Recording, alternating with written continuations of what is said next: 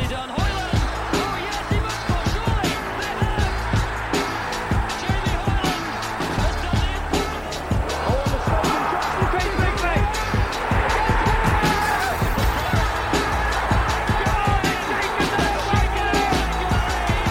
Chris Hussey's got to basically find it. Hussey inside the box, tries to square it back. An opportunity. It's there. It's there for Tom Shaw. And Berry take the lead. He won't leave the crowd in place with the very beautiful goal there. He's got the right foot. He shot. Oh, what a lovely goal. And still the mighty Shakers. So hello and welcome to episode 6 of the Mighty Shakers podcast, a podcast for Bury fans where everyone is welcome to listen to us, even Darius Palmer. Ooh. So this week there's myself, Dan, got Will with me and Armin, and we're also joined by Marcel de Matas, the Bury FC board chairman. So this week on the Mighty Shakers podcast, we've got Bury Football Club board chairman Marcel de Matas joining us. So as we do every week, we always ask our guests their first memory of Bury FC. So could you share that with us, Marcel? Yeah, absolutely. So I guess it goes back to my school days when I was at high school, age 11, Broad Oak High School in Bury. Leighton James came in with a reserve goalkeeper to do a training session with our team. It was fantastic. Probably at that time, one of the most fantastic things I've done. Everyone knew Leighton James, not just because he played for Bury, but he'd played at a high level before that. I think my memories were of him playing for Swansea City just a few years before, and that kind of really got the flames going, roaring for me as a young fan, wanting to go and watch football for the first time. A little bit after that, well, that must have been about sort of Octoberish time, early November the same year. Went along with a big gang of friends from school who were similarly infused. Watched the game against Crewe Alexandra. So we all went down from where we lived in Walmsley, went down to the game, watched it. It was a fantastic game, exciting. It was a 2-2 draw. Bury came from behind on 2 occasions to draw 2-2. I remember there being a little, this was the 80s, so being a little bit of a mini pitch invasion on each occasion when we scored. Yeah, and from that point onwards, the bug was there. We're in the old boys stand. You guys might be a bit young to remember that. We're in the old boys stand, which was, looked like it was made out of cardboard and about to fall over. So we're in there rocking in the boys stand and then walking round to the Manchester Road end as well. And it was at the time when there were the old paddocks, which are still there in front of the main stand, which you could go and stand in at the end as well. So yeah, absolute got the bug at that time and never stopped since. I think you said we might be a bit young, but I reckon Will might be able to remember I'm not as old as you boys think. Well, Armin always gives it me about being old, so I've got to give it someone else about being old.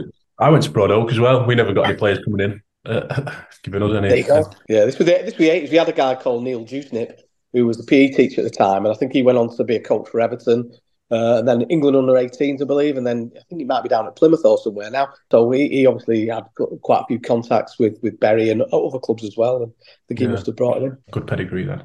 So obviously that was the earliest memory. What have your favourite memories been over the, I guess, more recent to that?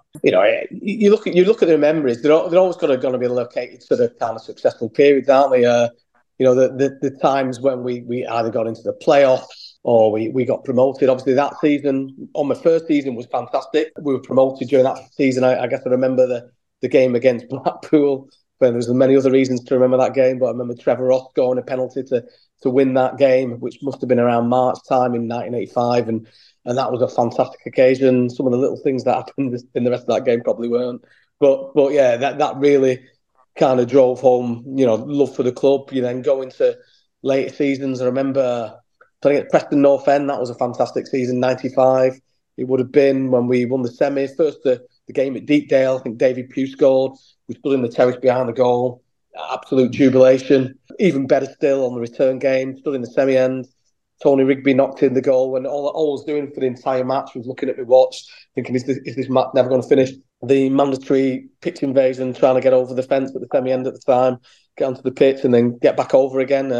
Kind of wonderful moments. And then you remember the promotions. You remember the promotions on the pitch. The season after, waiting for, I think, was it the Darlington score or Scunthorpe? I can never remember who was behind us. Waiting for that score to come in, still on the pitch, threadbare, no grass. The season after, winning the championship, being down at Watford, the Dean Kiley save, and then against Millwall at the final game of the season, Gig Lane, drawing with City, David Johnson scoring. Away game, Paul Butler banging in the header when we hadn't won. I think we hadn't won for about 17 games, and Paul Butler backs it in. You're at the back of the stand. Absolute jubilation. I remember sitting on the bus back into town afterwards and just smiling all the way back, never ever thinking we'd beat Man City. So that was a wonderful moment. And then all these things like at Chesterfield, the Tranmere games, and that was a memory that the final game the final away game against Tranmere, obviously a poignant moment for us as a club. But that was a wonderful moment. I was there with me with the kit man John Walsh and my brother who lives on the Wirral, and we went to that game. Danny Mayer's equaliser, absolutely fantastic, going up on that occasion. So yeah, marvellous. These are all the memories you take with you and you'll have forever. I think when you got to 95, Will started. Nodding. Yeah. As soon as you got to Preston, I was like, yeah, I know what you're talking about now. Yeah. Well, I think it's so true though about the last away game at Tranmere. At the time, and we weren't to know where what was coming in the future. But I'm so glad now. Obviously, we were supposed to play on the Saturday, weren't we? And obviously, we'd sort of been out on the lash all day, and the game got called off. And now I'm actually so glad because I actually went on a Tuesday night and remembered a lot more of it than I would have on the Saturday. So it may have been a different result as well. So absolutely, funny how it works out. Yeah, obviously straight after that, what happened, didn't it? And we got kicked out of the league. And how was it you became involved with AFC at the beginning? So I think there was a call for volunteers, and I kind of, it was one of those things I'd always followed because I've followed football for a long time, and you've seen clubs like, the likes of Newport County back in the 80s fall out of the league, and it's happened to other clubs since, like Aldershot, I guess they were Aldershot United originally, and all sorts of clubs. And you'd seen it happen, and you'd followed what had happened to them and how they'd have to start from scratch at the basement of the football pyramid and work their way up. And it was one of those things, even at the point, you started to see, you didn't know the full extent of the problems, but you're thinking, this can't be good. And, we've got away with it on a few occasions. We've come back from the brink, but you were thinking there's something just not quite right about what's happening here. We didn't have the full understanding of the extent of the debt, the problems we were in, and really, even at the time, how bad somebody like Steve Dale was as a chairman. But from my perspective, that was one of the options on the table. And I just turned up as a volunteer, effectively, in the first instance, got involved. I was involved with some of the fundraising activity to try and build a pot of cash to help us move forward. And that was the original piece. And it just carried on from there, from getting involved in fundraising to being invited in to do other things over the period of time. Yeah, I think I went to one of the first meetings as well and was helping out at the start, and then came where it just sort of wasn't for me. I just sort of didn't feel that. I think it was all still a bit raw at the time, and because everything was sort of up in arms with Bury. Obviously, we were like, there was a winding up order going in every other week, wasn't there? And we were sort of waiting for something to happen, and it wasn't happening. So for me at that point, I was just did sort of steps away because I just wasn't sure what was completely going on, really. So that's sort of where it stopped for me. But I think I was there at the early stages trying to help out. And it's great what happened, to be fair, because we wouldn't be here now, would we, with the merge of the two sides and everyone pulling together at that point. It's just every time somebody asks me about Bury, because you always do, if you go to a family party or you see somebody you've not seen for a long time, they always ask what's going on with Bury and what's happened. And it's always such a different story to any other club that sort of fell out of the Football League, because we weren't actually ever wound up and like the company's still going sort of thing. So it's always so complicated to explain and why there's sort of been a divide in the town and things like that. So I've always found it. It is. It's one of those really unfortunate things, isn't it? Because as you say, when other clubs went, they just went essentially, and there was no remnants remaining to happen. And unfortunately, the way it happened with us, and I suspect, a lot of it was deliberately driven by Steve Dale to make it difficult for us, meant that we had this kind of unnecessary divide, which in reality, no other club had to experience. And some of that kind of continued to percolate through over time. Clearly it's not ideal, but it is something that other clubs just never had to deal with, and were able from the beginning to kick on in unison and push their clubs forward as fast as they could. So obviously you were on the board at AFC, and obviously now you're on the board at Bury FC. What's the similarities, differences like being with Bury compared to AFC and having Gig Lane as well? I mean, it's the differences. I mean, the similarities are, it's a non-league football club. You're in the North West Counties League. you're playing essentially the same teams. You've got largely, there's a lot of people who've been around, who've been volunteering for years. They understand how non-league works and they get involved and make things happen. So from that point of view, there's a lot of similarities. The kind of big differences are, we're playing in a big stadium, and that has lots of pluses and advantages in terms of, when you're trying to attract people in. If you're in a 12,000 all-seater stadium, it's a lot more attractive for people to come and watch. So you'll get people who never even, not necessarily Bury fans or ever watched Bury before, but who will be attracted to come. It's probably a bit of a centrepiece which attracts people in, and that's absolutely advantageous. There's some kind of obviously downsides with that in terms of there's some significant cost that no other team has to bear. In terms of we'll see it all the time. People talking about the levels of security staff, but these are some of the things we have to deal with. It's expensive. We have to have medical provision in place, such as a stadium doctor and first aiders, and obviously with a big asset and infrastructure such as that, there are also some costs that come with it. So it's a big difference. You need many more people to be involved with the magnitude of setup we've now got. And some of that's fantastic and it's brilliant. It drives things on, and some of it's provides you with a few more challenges with which you have to deal. So is that why we have 3 boards? Obviously, there's a board like links to the stadium, the football board, and the CBS board with the society and things. But my mate always asks me especially when we were doing the elections and voting, he just couldn't understand why we had 3 different boards. Yeah. So, just give you an explanation. So the structure you have as a fan-owned club is something that, is basically driven when you talk to people like the Football Supporters Association, they will have these structures in mind and the way it operates, because you have your overall elected board whose role is really to drive the long-term strategic thinking around the club, how the club's going to grow, how it's going to bring people in, how it's going to develop infrastructure, where it sees itself down the track, and how it secures investment to do that. And that's really all the long-term thinking from the elected members. There's then stuff to do, which is everyday operational stuff, making sure we've got players, we've got a coach, they've got somewhere to train, we've got the fixture lists organised. When we get red cards and disciplinary action, we can deal with that. We've got the kits are washed and dried. All the everyday operational stuff is not really for your traditional strategic members of the board to discuss. They don't need to be getting into the minutiae. So the structure is always around having what they call the football board, which in real terms is a little bit of a glorified name. We're not a board in the truest sense. It's an operational team that just delivers the operations of the club, and that differentiates itself from the long-term strategic thinking that would be delivered from the elected board. The third board is different because you then have a company which owns the stadium, and therefore that company must have a board. Now, that company is part owned by the Football Supporters Association and by the benefactors who contributed some of the funds alongside the grant from the government to purchase the stadium. And therefore that has a board which includes the benefactors and a selected number of members of the elected board who sit on a combined board to run that stadium. Then for the stadium, how was that decided who sits on the board? Was it down to experience? Because obviously I think something that came up a lot was Mike Goody. He was previously involved with running the stadium. And obviously I think he's a structural engineer, so I just thought he would have been the perfect fit for that role. Yeah. To be honest, I wasn't there at the time that the decisions were made on there, because I was working away in Spain, but people have the chance to put themselves forward. So I don't think there was some strategic selection process of you've got this skill, you've got this skill. People were asked to nominate themselves and put themselves forward for the board, and it was those people who put themselves forward were then selected as those board members. So he didn't put himself forward then? I assume that's how I wasn't in the meeting, but from what I understand, no, he wasn't. He didn't put himself forward at that time. We had John Newby on a few weeks ago as well.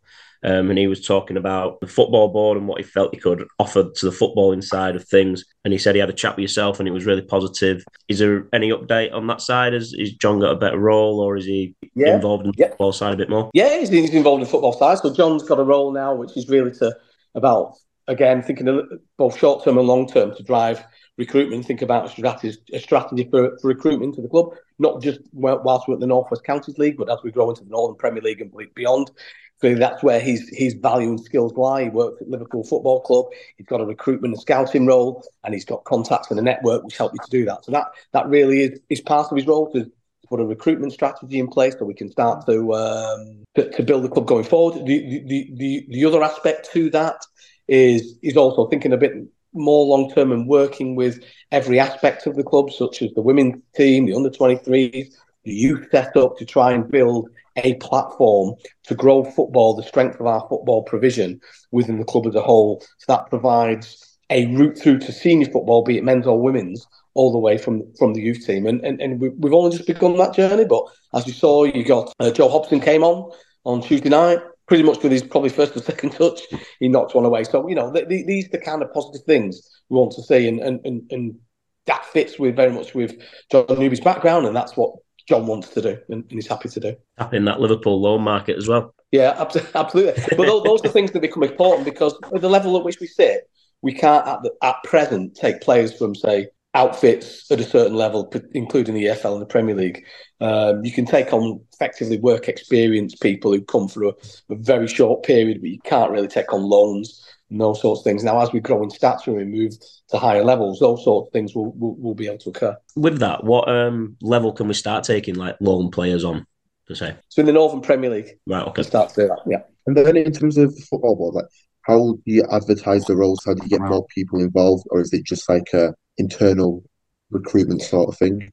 So I mean, to be honest, it's a bit glorified, to be honest, because there's certain operational positions which have been filled from the start, and then there's been progression within teams around those things. So, you have an administrative team which does the secretarial tasks. You'll have a media team which is, has quite a number of channels to it, and then you'll have sort of match day operations activities.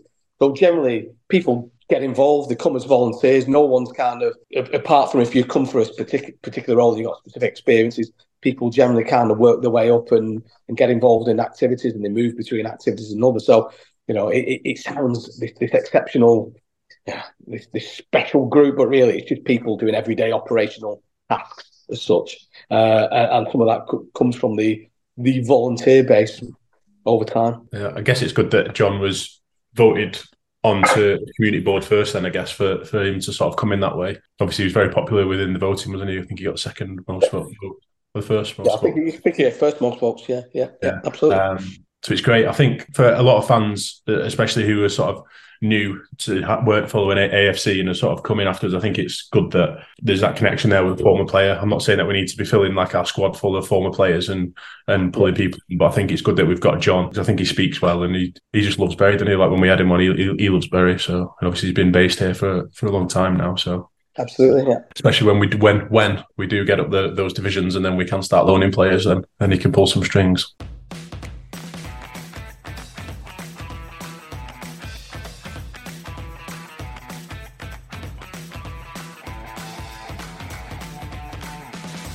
A couple months ago, we had managerial. How did you come to that decision? Like, was it a few weeks in the making, or? I mean, these things happen over time. You never get to the point of a single point in time and go, right, a manager has to go. I think you start to see certain trends, certain things happening, which, may raise concerns. You start to have those conversations, and things kind of evolve over time until it gets to a point where,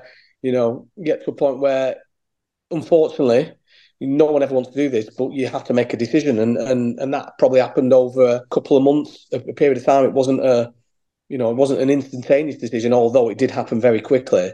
Those decisions have been kind of circling in people's minds for a time, and ultimately, you do have to get to a tipping point, if you like, where you have to make that decision, and there's no going back, and that's really what happened with the Andy situation. And were you involved with bringing McNabb in? Not personally, but were you part of the board that made that decision with McNabb? Yeah, so I was involved in going out and looking for the managers, sifting through the CVs and sharing those with others, and then bringing those in and interviewing Dave and other candidates as well, and making that final decision on the choice of manager. How did you know he was the one? What persuaded you for Dave? You're looking at Dave and looking versus the other people who came in, he's got a track record of success. He's been through the non-league system. He's gone from step 6 with Warrington Rylands up to step 3, and then established Warrington Rylands, who were really a relatively small club with no kind of significant non-league history up to that level. He's done that. He's brought in players. He knows the levels of football at which we're playing. He has those network. The other thing that attracted us was he also had that strong team which sits behind him. He's not doing it on his own. You know, if you looked at Andy Welsh worked with Spen and Nipper, and he had Phil Carrata in his AFC days previously. But he also took a lot of those roles on himself, whereas Dave kind of was a bit more affiliative, I guess is the word, where he'd delegate a lot of the tasks out. So he'd have a role, and, you know, Dave is the manager, where he's got a top quality coach in Tim, and he's got other coaches with him. He's got a goalkeeping coach in Sam. You've seen Sam play against Rami. He's got an analyst. He's got a scouting team. And all that comes together to provide, you know, it's the old saying, isn't it? You got that number of minds in combination, working in collaboration, provides a lot more strength than any one individual. And from that perspective, he brought the knowledge of the area and also the will to succeed. You know, with some of the candidates, you could have that conversation. You can understand their determination to win. I couldn't see anybody, maybe there was one other candidate who you looked at that absolute determination to win, didn't want to lose at all, and you knew they're the right person coming into this role without any fear. You know, the fact that we're playing in front of large crowds in a large stadium, that fear just wasn't there from Dave, and he was an exceptionally strong candidate. It's a big job, isn't it? I think you've got to have that mentality. I think there's a lot of expectation from Bury fans, that not to be back in the divisions that we were, but to be at least going through the next couple of divisions and getting to the Northern Premier, where at least joining Maxfield and being in there. You obviously mentioned that McNabb's got sort of more staff within his team. Does that become because we've got a bigger budget, because we've got more sort of fans now than AFC did, and we're at Gig Lane and things like that? Yeah, that of course helps, because, you know, you've got to be able to balance the books, and you're getting more support of them. That does generate greater revenue, and it gives us a little bit more freedom to with our budget in terms of getting some of the best players in we possibly can, and that does make a difference. People that we've spoken to so far, and players have said on Twitter that people want to come and play at Gig Lane. Like Jepson was saying last week with us, that there wouldn't be a player that would play against in this division who wouldn't come and play for Bury, wouldn't snap their hands off and do that. And obviously a lot of players have come from two divisions above, haven't they? So obviously it's a pull, isn't it, playing for Bury FC at Gig Lane? Yeah, no, absolute pull. It's attractive. I mean, it's a kind of double-edged sword in reality, because you look from some people and it's an attraction. You're playing in front of crowds, and you know, rather than playing in front of 70 people or even less than that on a, you know, freezing cold night at Dayshill or somewhere like that. But no offence to Dayshill, but also it can be a double-edged sword, because you're playing in front of large crowds. The crowds are expectant. As a non-league player, you'll never get that level of pressure and expectation anywhere. So it does put pressure on you. It does mean, you know, if somebody makes a mistake and you're playing at a team at our level generally, where the crowds are smaller, you tend not to get that much criticism, because people know you're a non-league player, you know the level at which you're playing. Their expectations aren't probably as high, and some people will criticise, but that also can have a negative impact on players. And for some players, it's really about, are you able to cope with that pressure of playing in front of that size of crowd with that level of expectation, and can you handle that? And not every player can. So for some, it's an attraction. For others, actually, it's something which would steer them away. You know, it's better to play somewhere else where the expectation's lower. You've got a bit more freedom to play. If you make a mistake, it doesn't matter so much. And some players, for some players, it isn't necessarily the attraction that it might otherwise seem. So you just mentioned then about players leaving. Obviously, last week we had probably a bit of a shock, really, with Darius Palmer leaving, didn't we? Yeah. Was that a shock to yourself? Obviously, he played, I think it was one game, wasn't it, after his operation? Was that a bit of a shock to you guys as well? It was a bit of a shock. I mean, there's something going over there for a while, where a team, not the team he went to, came in for him. And they came in for him really not in the best way possible, because he kind of made us aware that he was likely going to leave. He'd have received an offer from elsewhere and he was likely going to leave. And we kind of back a little bit on that. As it ends up, he ends up going to a completely different club. We're disappointed in that. I think the manager absolutely liked Darius as a player when he first came in after Andy had left. One of the first people he asked me about was Darius Palmer. So he had a lot of respect for Darius Palmer. He wanted him in the team. He helped and supported him in his recovery to get him back into that team. And clearly everyone's bitterly disappointed that Darius has chosen to go. But, you know, by the same token, you understand he's got a chance to play at a higher level. And I would assume also he's probably had a better offer financially, and he's made that decision to go. Because he was on our podcast, we had a chat with him the other day about him leaving, and he did say he got offered more elsewhere. And to be fair, if we're attracting players from a couple of leagues above, then I can see why we're not offering, why we're not matching that amount, because really we don't really need to. But going back a couple of months to fundraise it, do you think that's kind of like a lesson learned in terms of doing it again? Oh, without doubt. In hindsight, I mean, I was away in Spain at the time on holiday, and I saw the kind of notes coming about the fundraise. I mean, it was all done with positive intent. So it's driven a lot by Andy himself as the manager to try and bring fans together to do something positive for a player who in the short time he played for us, he'd shown excellent application. He'd done well for us, and at the time, and there's still a little bit of this around. You see a little bit. A lot of people weren't quite there with the reunification of the fan base, and Andy felt it was something that might bring people together, and went for it on that basis. Now, in hindsight, a non-contracted player has the freedom to go, but from my point of view, the expectation is you help somebody along the way. At least the least they can do is kind of repay a little bit, come back, play a few games, show how fantastic they are before then justifying the move to a higher league club. Now Darius has decided not to do that, and that's his prerogative to do it. So, but you live and learn, and potentially we won't go back there again. Just going back to, obviously you mentioned that the move eventually itself was unexpected because there was another club in for him. Yeah. Post-match, Mick had mentioned about Welsh coming in for Palmer. Was there anything in that in terms of guys that are coming in? And also, is it true that there's a deal with Andy Welsh about not signing any Bury players this season? So you've got to be a bit careful talking about private information on people's contracts and those sorts of things. But effectively, from the note I received was that Geisley had come in for Darius. They'd offered him a substantial amount more to move to Geisley, 2 levels above also, and playing in the Northern Premier League. You can see how that could be attractive to an individual. I mean, I don't know Darius's personal circumstances, but when you're earning the amount that was purported to earn, and you're a young guy, it's a substantial increase upon your working wage, and you can understand that. There are, as you expect, when you have a contracted manager, there are also, it's typical within contracts to have clauses in the termination, the termination clauses, which try to prevent people taking, managers taking people with them, like coaches and staff and other things. So there are typically in contracts those sorts of clauses to prevent that sort of activity. I don't know your background, sorry, Marcel, but have you had to learn how to deal with those kind of footballing contracts compared to what you do in everyday life? A little bit. I mean, I deal with contracts quite a lot. I've been doing contracts for a long time, so I'm not a lawyer. I'm not a legal person. I haven't done a law degree, but just simply from dealing with contracts and some substantial contracts over periods of time, you get to understand generally the terminology. The contracts as they operate down at this level are fairly standard, and therefore you just get to understand what's in there and what that prohibits and what that allows, and so on. Do they have bonuses at this level, or is it basic wage? It depends. So it depends on individual players. So some players will get an appearance fee. Some players will get an appearance. Will get on contract, so they'll get a fixed amount just for being on contract on a weekly basis. Some will then get an additional amount, which relates to how many appearances they have. Some will get a goal bonus. Some will get a clean sheet bonus.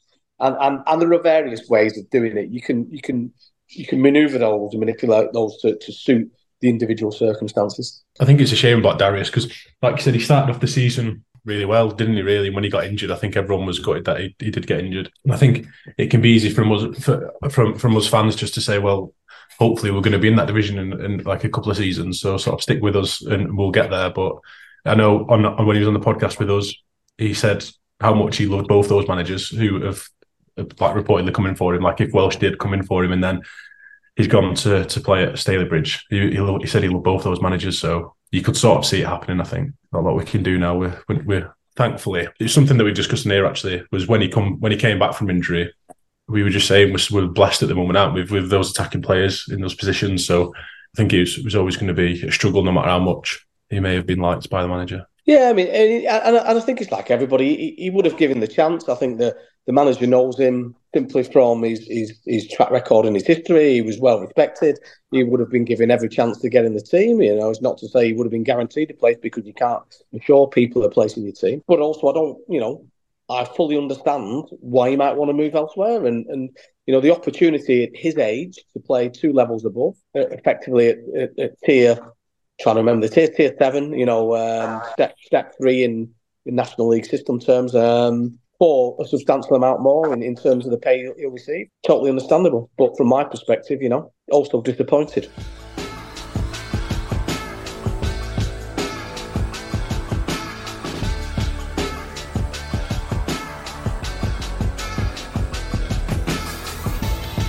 In regards to accounts and things like that, is that something that as members we're going to start to receive information about again? Because I believe Bury AFC accounts were quite frequent and quite detailed, but I'm not sure we've had anything sort of since the merge. Yeah, definitely. That's on track. I think one of the challenges is that the plan is to include accounts which cover the society, the football club, and then the stadium. The stadium one's a little bit more challenging because we're gaining access to information about the stadium accounts for the first time, and there's lots of things we don't know, with lots of things we haven't.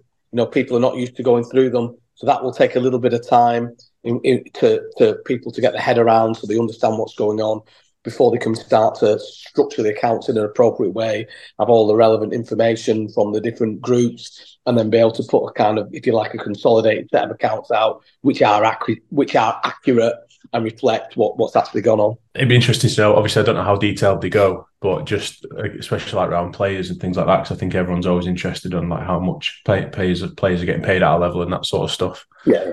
I mean, it won't go down to the level of individuals. It'll be on the level of a kind of combined amount. So you'll have a budget line which relates to player salaries or whatever, and you'll be able to see from that level. But you're not going to see an individual salary for any individual player. And talking like budgets and things like that. So obviously we've brought on new staff, haven't we? New stadium manager. Correct. Yeah. So how is that working at the moment then? And sort of where's that being paid from? Is that paid from the club? If we've got that's paid for the football club. The football club pays for the stadium manager to run that. He's been enrolled for a couple of weeks now, and over time as we grow as a club and as the stadium grows in terms of what it delivers in terms of functions and events, we'll need to professionalise that area a bit more and get more people in to be able to sustain that and run that in the best way we can, the most efficient way we can. So that's bringing on staff then, as in like in bar areas. Obviously, I think heard and many people have mentioned this week about volunteers no longer working in the bar. So is that? Yeah, I mean, with that one. So there's been there's two things there. One is these out of hours, non-match day bar activity where talking to some individuals, they feel it's not appropriate for volunteers to be expected to run bars on a Saturday night, between 6 and midnight and run all that activity. Talking to individuals, you get the feeling, it puts them under a lot of pressure, seat of the pants stuff where you've got parties coming in, they don't truly understand what it is, what they're supposed to deliver. They're small in numbers, they're having to manage security and all those sorts of things. So there will have to be some organisation of those sorts of functions which sit outside of normal match day activities where people come in and run those events. From the other side, from the match day, it's a bit of a sensitive area, but you get kind of numbers of individuals being in contact for whatever reason, kind of actually start to say, well, there's no certainty that we'll be able to staff these activities and provide people for it. And the problem is when you start to get to match days, volunteers are welcome. Nobody's said anything to a volunteer that they're not able to volunteer on a match day at all. But there's also from the side of perspective is there needs to be a little bit of certainty that somebody is actually there when necessary. So there's a little bit of activity around making sure that people can be made available on those days when they are required.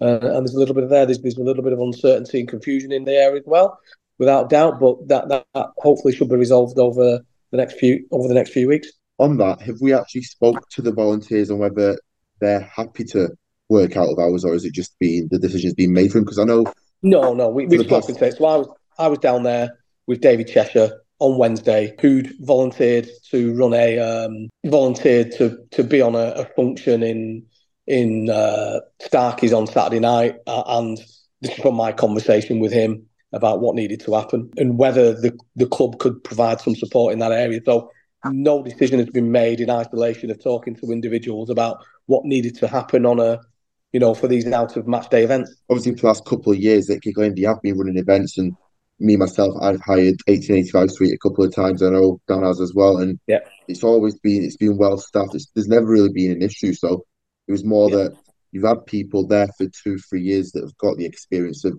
running Gig Lane, running the bars. Why not use them the same way the guys from AFC have been welcoming? So you've got like people like Johnny on social media and you yourself on the football board. Why not utilize your skills and bring in the stadium skills? And I think that's the best way for it to emerge. Absolutely. There's no issue with that at all. But having had conversations, and people do agree that for these after-hour events, it's simply not fair to expect to put people.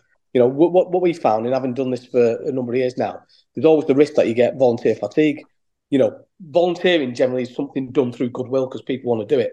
When you start to expect people to come and do things which other people will be paid to do, you can run out of a bit of goodwill there, and you have to it's important in my view, you put provision in place to be able to deal with the situation when that volunteer fatigue arises. And doing non-match day type activities when there's no football associated with it, I think, in my view, there's a kind of ethical issue also around expecting people to work for free on an evening between the hours of 6 and 12 for a 21st birthday party or a wedding do or something like that. That's something I think it's important to be able to have the provision to be able to put paid staff on to man those things without any expectation that a volunteer will go in and do that work. Yeah, of course. But I think when you look at it like that, we've got a lot of, like you say, volunteers experience. Why have we not looked at paying them? Because I know Steve said, but if you look at bringing in people on agencies doing work, they're not going to look after Gig Lane the way volunteers are that have been there for 2 or 3 years. So if we start paying them,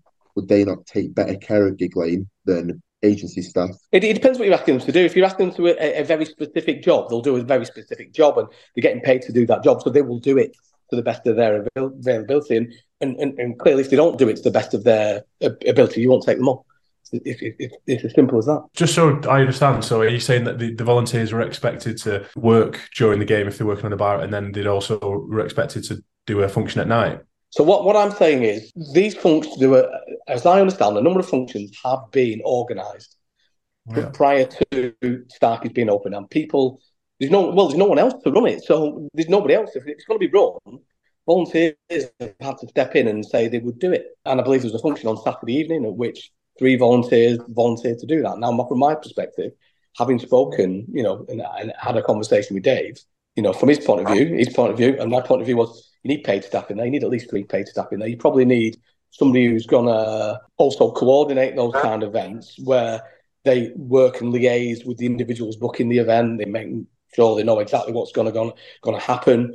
And also, you've got to consider things like security, because if you've got an event with 110 people in, and all of a sudden something goes wrong and somebody kicks off, having 3 volunteers, you shouldn't be putting the pressure on volunteer bar staff to be able to deal with that sort of situation as and when it happens. Not to say it will happen, but there's a potential that it will. Yeah, I get that. I just think, and I completely understand having staff on functions in an evening. So if you've got stuff on at Starkey's or so on, but if there's people currently wanting to volunteer and work on the bar in the 885 suite on match days between 12 and 5 or whatever it is, those match days, I feel like you can still keep those on board, and then obviously spend the money on the agency staff in the evenings for where there's extra.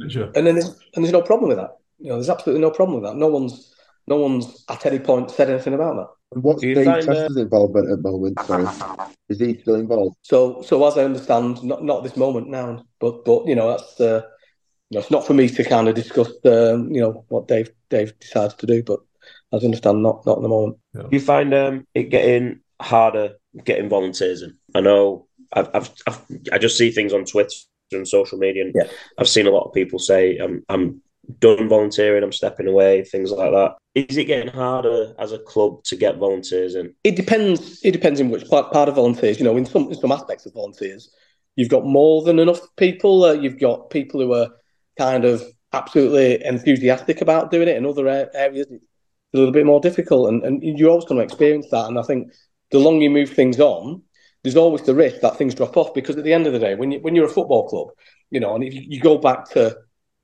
pre-expulsion days, for somebody like Marcel, the driver is to go and sit in a stand and watch football. You haven't got any other thoughts but to do that.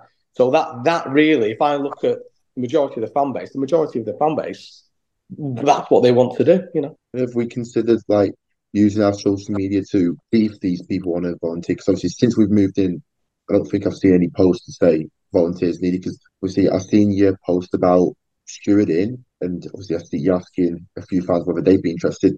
I'm sure if you put it out there, we'd be able to get a few volunteers, for example, stewarding, but also a few from these agencies just leading the way. And I think it'd make it a lot more affordable for the club going forward. Absolutely. And there's an intention to call for more volunteers, but we did a massive campaign on volunteering back in the summer. So before we played Bradford City, we did a big campaign. It went out by social media, it went out by email to members. We had a significant response where about 130 people replied to that. We then had about 80 people probably came into an initial meeting, and they had a conversation, got a chance to understand the role they'd take. And we've had a fantastic response from that. So, we have done campaigns. We're into a kind of a slightly new era post-election where that sort of thing needs to be done again and refreshed.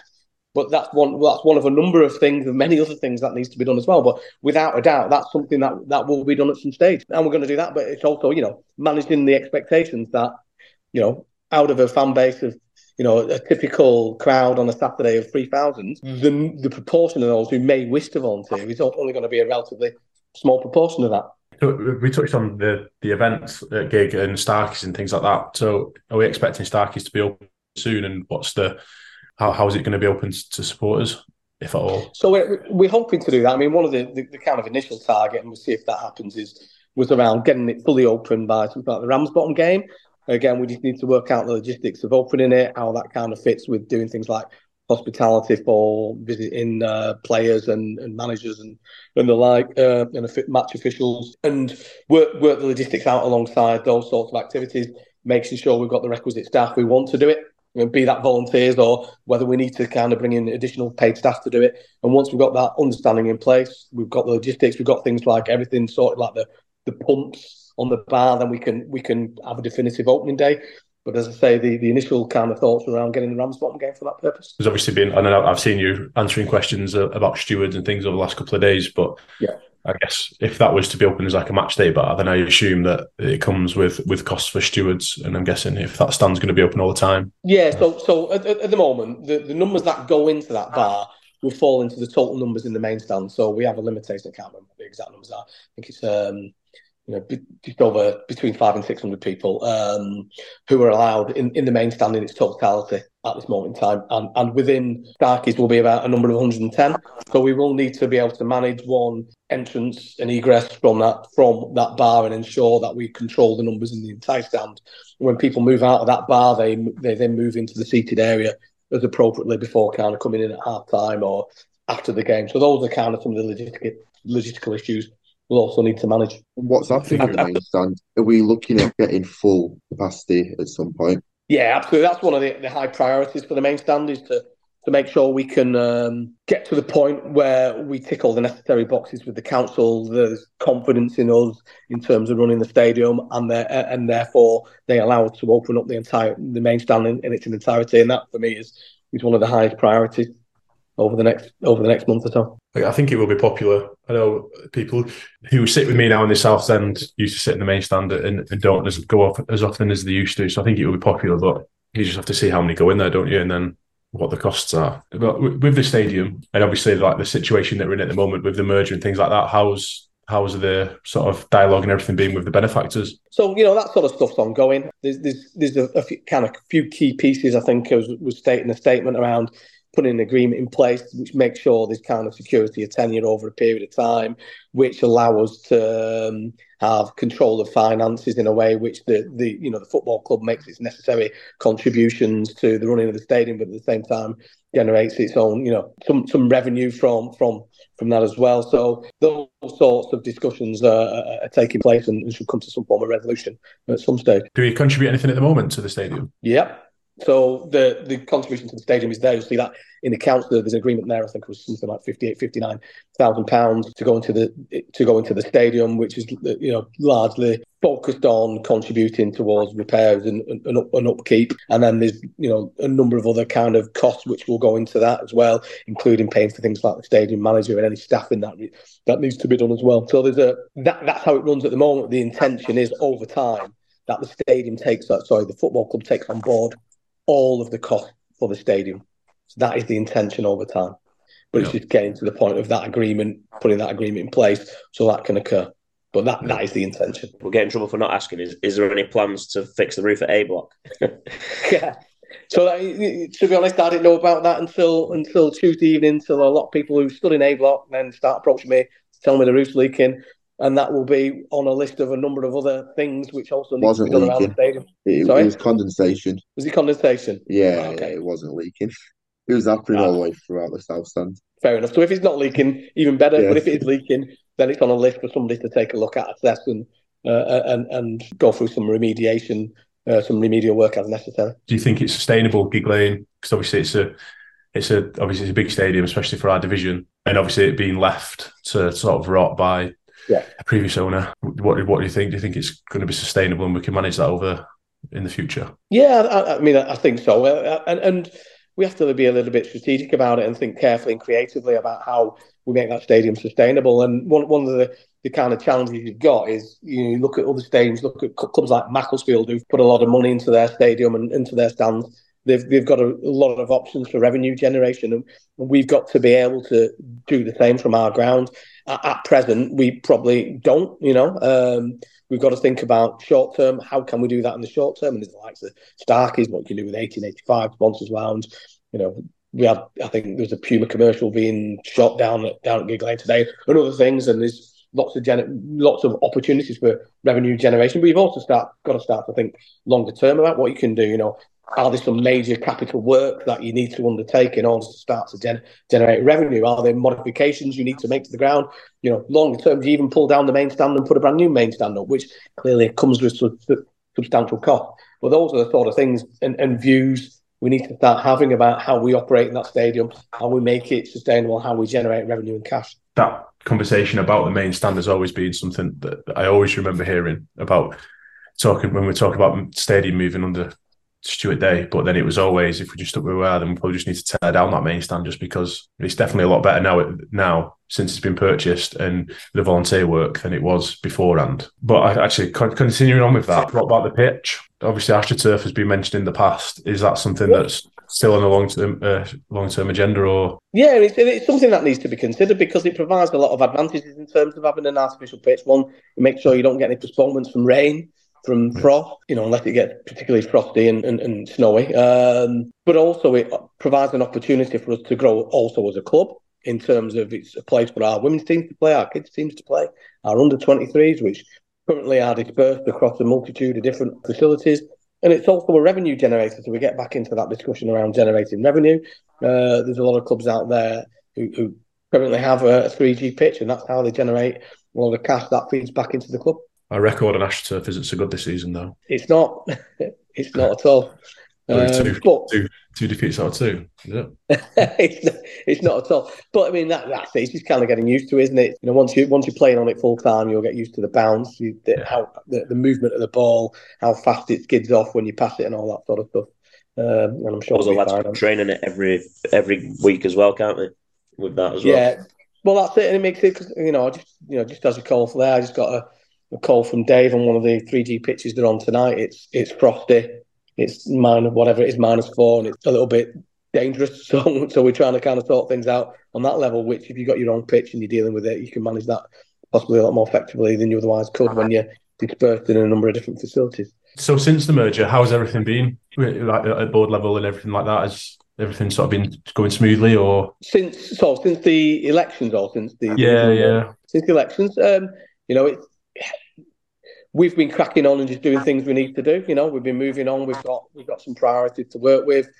The football doesn't stop, and there's a lot going on from that perspective. So from our point of view, it's just working on the priorities, the things that need to be done, and just cracking on and doing them. Is there going to be an opportunity for like a Q&A with fans down the line? Because I know we're just 3 fans asking questions, but I know there's going to be another 100 questions that we haven't asked that fans want to know. Is there going to be an opportunity for a Q&A? Oh, yeah. Well, there'll definitely be some form of fan forum, and that's something we talked about at the football board meeting the other day, and I think at the CBS board meeting, that's also been discussed about having some form of fans forum where fans get the opportunity to ask questions. Some of that will be with something like, from the footballing side, but, get people, what I've suggested is people get involved, engage with the fan base, see what they want to get out of it and shape that in a way which is meaningful for the supporters. How do you think the board are going to approach this divide? Because obviously, since we've come to Gig Lane, we've seen the potential, which was about 5,000 fans.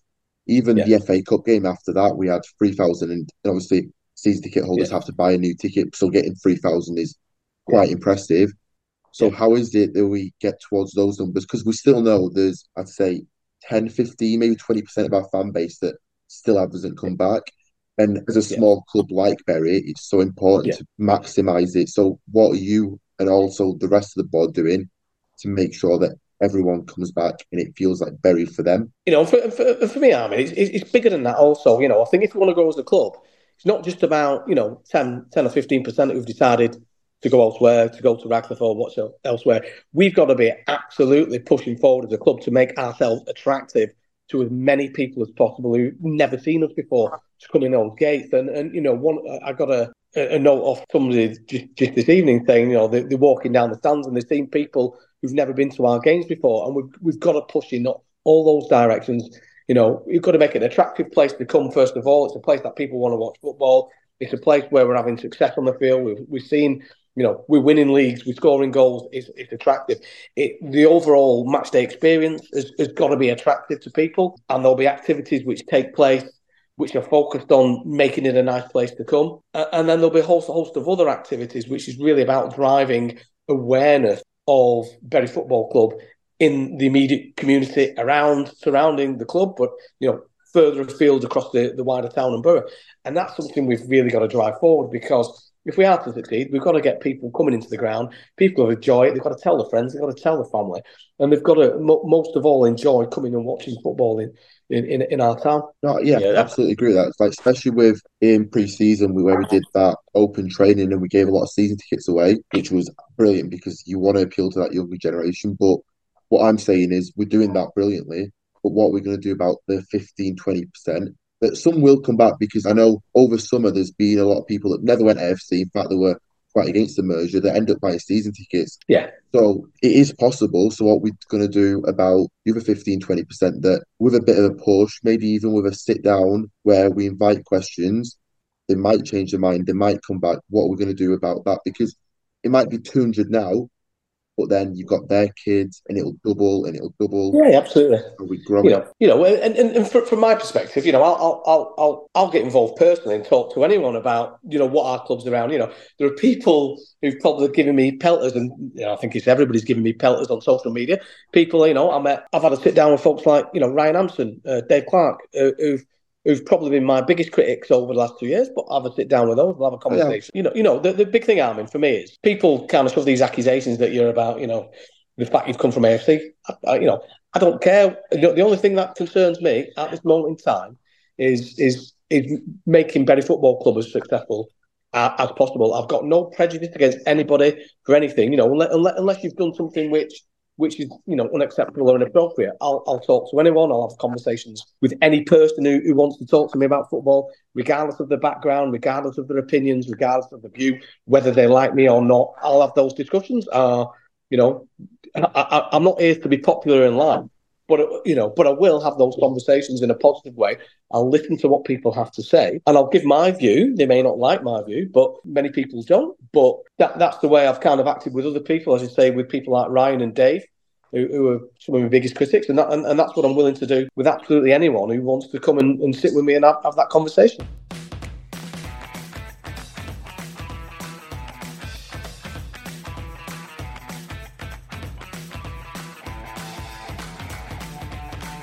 So before we round it off with you, Marcel, then obviously Player of the Month is out. It's a tricky one, isn't it? Because you're looking at who plays well, who's come into the team and done well. You see people like, the unsung heroes like Billy Reeves, who come and put in a shift on every game. You've seen the guys at the back like, Tom Moore and Ollie Jessup, who head absolutely everything. I think Harry Wright's played well. He had, like every goalkeeper will do, had his little error against Skelmersdale United, but then other than that, it's been fantastic. Some brilliant saves. that he made on Tuesday evening against Pilkington. You know, Connor's been back a couple of games, but Connor's looking up for it. He's only, you know, he's been away for his band, but he's looking fantastic again. From Connor's perspective, we've had people like Sam Burns come in, who's, you know, recently come in, did well against Kendall and has done well since. So it's to be honest, it's a difficult one for me. I don't tend to have favourites, but I find it difficult. You know, Andy Scarisbrick, you know, probably less so this month than last month, but he's a, you know, utterly fantastic player. Strength, skill, speed. Too many to choose from, Armin. Too many to choose from. We can choose for you though if you like. Go on, you tell me you're going to ask. Well, always Gaz Pete. Pete. Gaz, absolutely. Sorry, I did forget Gaz. Gaz has been fantastic. You know, I miss Gaz out, but yeah, Gaz has been absolutely exceptional over the last few games as well. He's been one of our best players. So yeah, I'll go with that. I'll go with what you said, Gaz Pete. Yeah. I tell Gaz at the end of every game how good he is. He's brilliant. Yeah, he's wonderful players, Gaz. Yeah, he's like decent. But I love seeing him like how he interacts with fans as well at the end of the game. Like his first one over, selfies, signing stuff. He's belting lad. Yeah, he just gets it, doesn't he? That's what Ollie Jepson was saying last week, didn't he? Just said that he loves Bury. Like, absolutely loves Bury. That's what you want, and that's, you know, for us, it's kind of getting in players who want to play for the club. They enjoy what the club's all about, the ethos which sits behind it. They build bridges and engage with fans, and those are the ideal players we want as at our club as we move forward. Some of those players are going to change with time, but you know, he kind of epitomises the type of player we want. Yeah, fantastic player for the club. I think, like we said about lesson learned about fundraisers, but I think I would put in for a Gaz Pete fundraiser. Yeah. He's on contract, you're all right, so he's not going anywhere. Yeah. That's right. I'll put double in then. Give him another year. Yeah. Well, thank you very much for joining us, Marcel. It's been good to chat, and I'm sure all Shakers fans will have enjoyed that. No worries. Fantastic. Yeah, pleasure.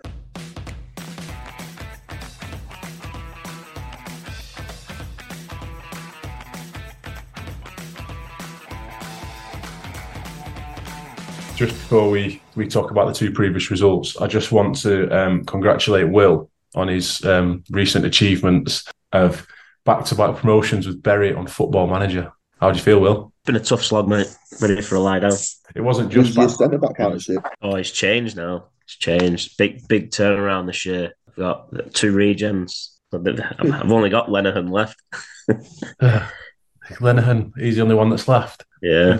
Now. I underplayed it, to be fair. It was 6 trophies, wasn't it, in 2 seasons, including the FA Trophy. Yeah, FA Trophy beat Crewe in the semis and then Maidstone in the final. Big one. Get him in. Statue outside the ground. I know, yeah, be waiting. And any more bad results, and when everyone's calling for McNabb's head, you'll be there first in line, won't you? Yeah, I've said to McNabb, I'll place for me in the dugout. So he's not responded yet. Still time. Right, so last 2 games then. So obviously, since last episode, we've had 2 results, haven't we? We got beat at Skelmersdale, which Ollie Jepson assured us that on the AstroTurf pitch we should be opening them up and battering them. And obviously since then it's got a little bit better. We've good reaction on Tuesday night with a good 3-1 win. But Saturday, what were your thoughts on Saturday? Well, it's not positive, is it? I was one of the few that went. Firstly, we got there. I was driving, so put on maps, Skelmersdale United, and off I go. Get there, and I'm like, "You're right, mate. Is this where Bury are playing?" He's like, "Who?" So I'm like, Bury. He's like, "There's a game on, but I don't know who's on." And then that's when the 2 lads I was with, Callum and Kyle, decided to tell me that Bury are playing at Burscough. I'm like, "Lads, are you joking?" Sort of told me, yeah, because you told me when we were setting off. So we get there, get to the game at about 2:45, go in. I'm like, fancy a pie in, chips and peas here. So get in the queue. 1 hour later, still in the queue. Bury go 1-0 down, still in the queue. Yeah, finally get me food. I asked for no gravy. Should put gravy on it. But half time we're 1-0 down. And moved over to the other side. I was lucky to see about 30 Bury chances and none of them go in. Yeah, it was cold. And it was a game to forget, really. I'm sorry, but I'm just reeling that you drove to Round. I had a bit of a different experience to you, Armin. I got there about 1:45. Went and got a pint, sat in their clubhouse and watched the City game with the Bury team. And then it was actually a decent little clubhouse, that. And then I thought, first, to be honest, with us, I'm one of them. If we score early doors, we'll beat anyone. I think we're just not taking our chances at the minute. I think Lower Brett were the same. I think we probably should have had 2. I think Connor probably could have scored 2. Should have hit one first time, and I think he hit the outside of the post from a corner or a free kick. I can't quite remember. Should have scored 2, and then obviously they got that goal. I think they had 2 shots, didn't they? They scored one, and we scored one for them, and the other one was straight at Harry Wright. So if one of them, we could have played all night, couldn't we? And we still would have lost 2-1. Just weren't happening. Yeah, and obviously worse. Briggs and Lowe going off. Yeah, exactly. And to be fair, when I was in the queue for me pie and chips, I was saying to my mate, I think Jepson could be a bit of a loss here because as good as Moore is, Jepson's the one that he's the one that wins everything, while Jepson's the one that you want on the ball. And to be fair, I think we did miss him because Husworth, I don't think he's a centre back. I think he's quite a good full back or a centre mid, but I don't think he's a centre back. And it was just a smash and grab. They got their goal and just sat back. Yeah, it's funny you mentioned that. I thought when we played Pilkington Tuesday night, I thought Jepson, who were class, put a few challenges and drop kicked the keeper at one point. To be honest, there's no weakness in the team for me. Sometimes I think potentially a right back, and at lower Breck I thought we need a right back, but I think Rowney and Butterworth actually they're not doing a bad job in there. And obviously it was comfortable, weren't it, Tuesday night? I think there were probably 5 minutes where we were a bit like, ooh, bit of danger. They got 1-1, but to be honest, I never thought we were losing that or even drawing it on Tuesday night. The bad result on Saturday, but I think it's reassuring that we are having loads of chances. And obviously without Benito and without Briggs, you can sort of see why we haven't scored. But at least we bounced back straight away on Tuesday night and we've won and scored 3 goals. So hopefully that's just, we can forget about that Saturday result and just kick on now. I think McNabb said it, didn't he? He said 23 cup finals, didn't he? And I think that's it, and we've just got to win as many as we can, and now and hope other teams drop points around us. That's what we're going to do now. Yeah, I'd all rather be chasing than leading, I think, personally. Keeps the pressure on. Yeah. Although it was nice when we were 7 points clear, wasn't it, before that point deduction? If we were top, they're saying I'd rather be top and coasting. Yeah. When you're in that position, it's nice, isn't it? But when you're not, it's like, right, well, this will get us fired up and it'll keep us going. But with Ensure playing Kendall, I think Kendall got beat on Tuesday, didn't he? So off Prestwich, maybe, or West Edgeby. But they're playing Kendall, so obviously that's a big game. So if Kendall can take something off them and we win, gets us a little bit closer again, doesn't it? We've said this before, but the more we go into the season, the more giggling is going to help us out because games in hand don't necessarily mean points, especially when it becomes March, April time and you're playing every other couple of days and you've got part-time players with other commitments. That's when they'll drop off and that's when we'll see the impact of Gig Lane. Yeah, we've definitely been to games where we've had a scare or two at Gig Lane, but we've always pulled through, haven't we? And maybe that's the fans as well, like the games that it was like Litherland where we were struggling in the first half and then we came through at the end and we were low score twice late on. I feel like that's not only just the pitch is better and it's bigger and I think it's going to suit the way we play, but the fans as well. And hopefully towards the end of the season, the numbers will grow and start to get behind and we'll keep staying above that 3,000 mark even on Tuesday nights, hopefully, and maybe do some initiatives to get everyone there and give us that boost. Because obviously we've got to play Gloucester again, haven't we? So don't think we'll be hitting that record again, especially if it's going to be on a Tuesday night. But no, I don't think we're going to get over the 3,500 mark again until the end of the season. Maybe I think when it gets down to the nitty gritty and those games mean a bit more, and people want to see us winning the league, I think that might be when we get a few more down, and especially when it gets a bit warmer as well. So we jumped a little bit towards the weekend, but so our man of the match voted by the fans this weekend was Conor Comber.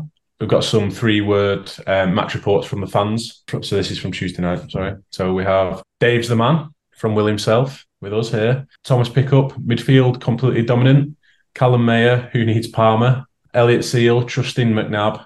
Gary White, another debut goal.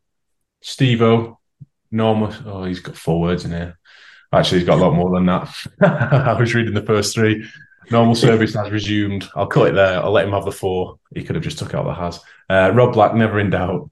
Sean, back to business. And I can't miss arming off. Super Dave McNabb. Speaking of which, he had something to say about man of the match, didn't he? He popped up to us on Tuesday night to say Billy Reeves is the only man for man of the match. Yeah, but the only answer is Billy Reeves. Outstanding tonight. Yeah, he wasn't even in our poll. He mustn't have been happy with our poll, yeah.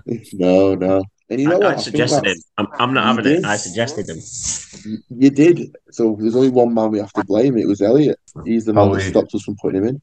We should be listening to Football Manager, who's amongst us. So this weekend, if it's going to be on or not, I'm already seeing people pessimistic about the chances of it being on. I think with the weather that's coming at Longridge, I think we're usually quite confident, no matter who we're playing against, that we're going to get a result. But obviously they're closer down to the bottom of the division, aren't they? Along like Skelmersdale were. But you've got to fancy our chances, I think. Yeah, definitely. Yeah. To be honest, I'm not looking forward to driving to Preston. I do it 5 times in a week. Don't want to make it a 6, but we'll do it for the Shakers. You might go somewhere else first, I guess. Yeah, exactly. I end up in the centre of Preston. You never know. A few good places. Yeah, where else? Of course, Tuesday nights. I think was it Billy Reeves who was saying that they've got a decent pitch as well. I think in his post match, I think they were saying they were looking forward to playing on it. Right. But I'm still going 2-1 us. Close game. Yeah. 5-0. 5-0 Berry. Are we expecting Briggs and Lowe to be back? Do we know? No, he said Lowe was a couple of weeks. Oh no, sorry, Briggs were a couple of weeks because he thought he broke it. He went for an X-ray. Lowe, he said they're not sure if he's pulled something or it were a really bad dead leg. So, but he didn't really give a time frame on that. I think it depends on what it is. So I think it might be potentially another game, maybe 2 games out on both. I wonder if Hobson will start then. To be honest, he looked lively when he came on, didn't he? Handful. Personally, I think he got a little bit lucky with his goal. Absolutely, keeper jumped out of the way, but you have to be there to take it, don't you? To be fair, I jump out of the way too when it's -3. He just had enough by that point. But I think you could probably expect him to be on the bench, can't you? And hopefully getting some more minutes. Yeah, I think McNabb said he were going to be on the bench. Yeah, it's good, isn't it? I think it's good that we're still going to be bringing those youth players through. It's good. Obviously, they've had such a good record in the league, as we touched on last week. But obviously, if there's players there being buried in this division, and as it's showing, we can obviously attract players, can't we, from divisions higher. So it's quite easy for us just to say, someone gets injured or something, all right, we'll just go and grab someone from another division like we have done. But it's good that we're still bringing players through. And obviously, first chance of asking with league debut, he's going to score, doesn't he? So needs to do it again on Saturday. 5 times, Armin says. Yeah, I've got him down for my 5th goal, actually. I've got Sam Burns on a couple. Who else is going to get it? Connor Combe will get one. Connor Combe, yeah, you know what? Gas Pete. Looking forward to having Gaz on next week. Yeah, we'll have to get him on. Player of the month, hopefully. I'll go 3-1, I reckon. Another 3-1. We concede, and then I think we'll still get a few more goals, even without Briggs and Lowe. So this week's Shaker shout-out goes to Joe Hobson, our goal scorer on Tuesday night, making his league debut for Bury, coming off the bench, young under-21 player. So our shout-out goes to him this week, and hopefully we'll give him a shout-out again if he scores again on Saturday. I think Marvin's tearing up as we speak. Yeah, he'll be happy with that one. He won't be so happy with Will saying that the keeper jumped out of the way for his goal, though. But don't shoot, don't score, mate. This week's shake on it, I think Armin is quite adamant on dressing up. So he's got another one for us this week, haven't you, Armin? Of course, mate. I reckon if we're not top of the league by our man, we'll spend the whole weekend in fancy costume voted by our listeners within reason. Within reason. We said, obviously, we thought we were going to win the Vase, didn't we? So that's when you were previously going to dress up. So yeah, we can come up with some outfits between us and do a poll, and then that's what you're going to wear the whole time that you're in the Isle of Man. I'll turn up as Gas Pete. As long as you're not playing left back. Well, that brings another episode to an end. Thank you for joining us on the Mighty Shakers podcast, and look forward to coming back next week with a special guest that's hopefully, deservedly our player of the month, Gas Pete. See you next week, boys. Cheers. See you later.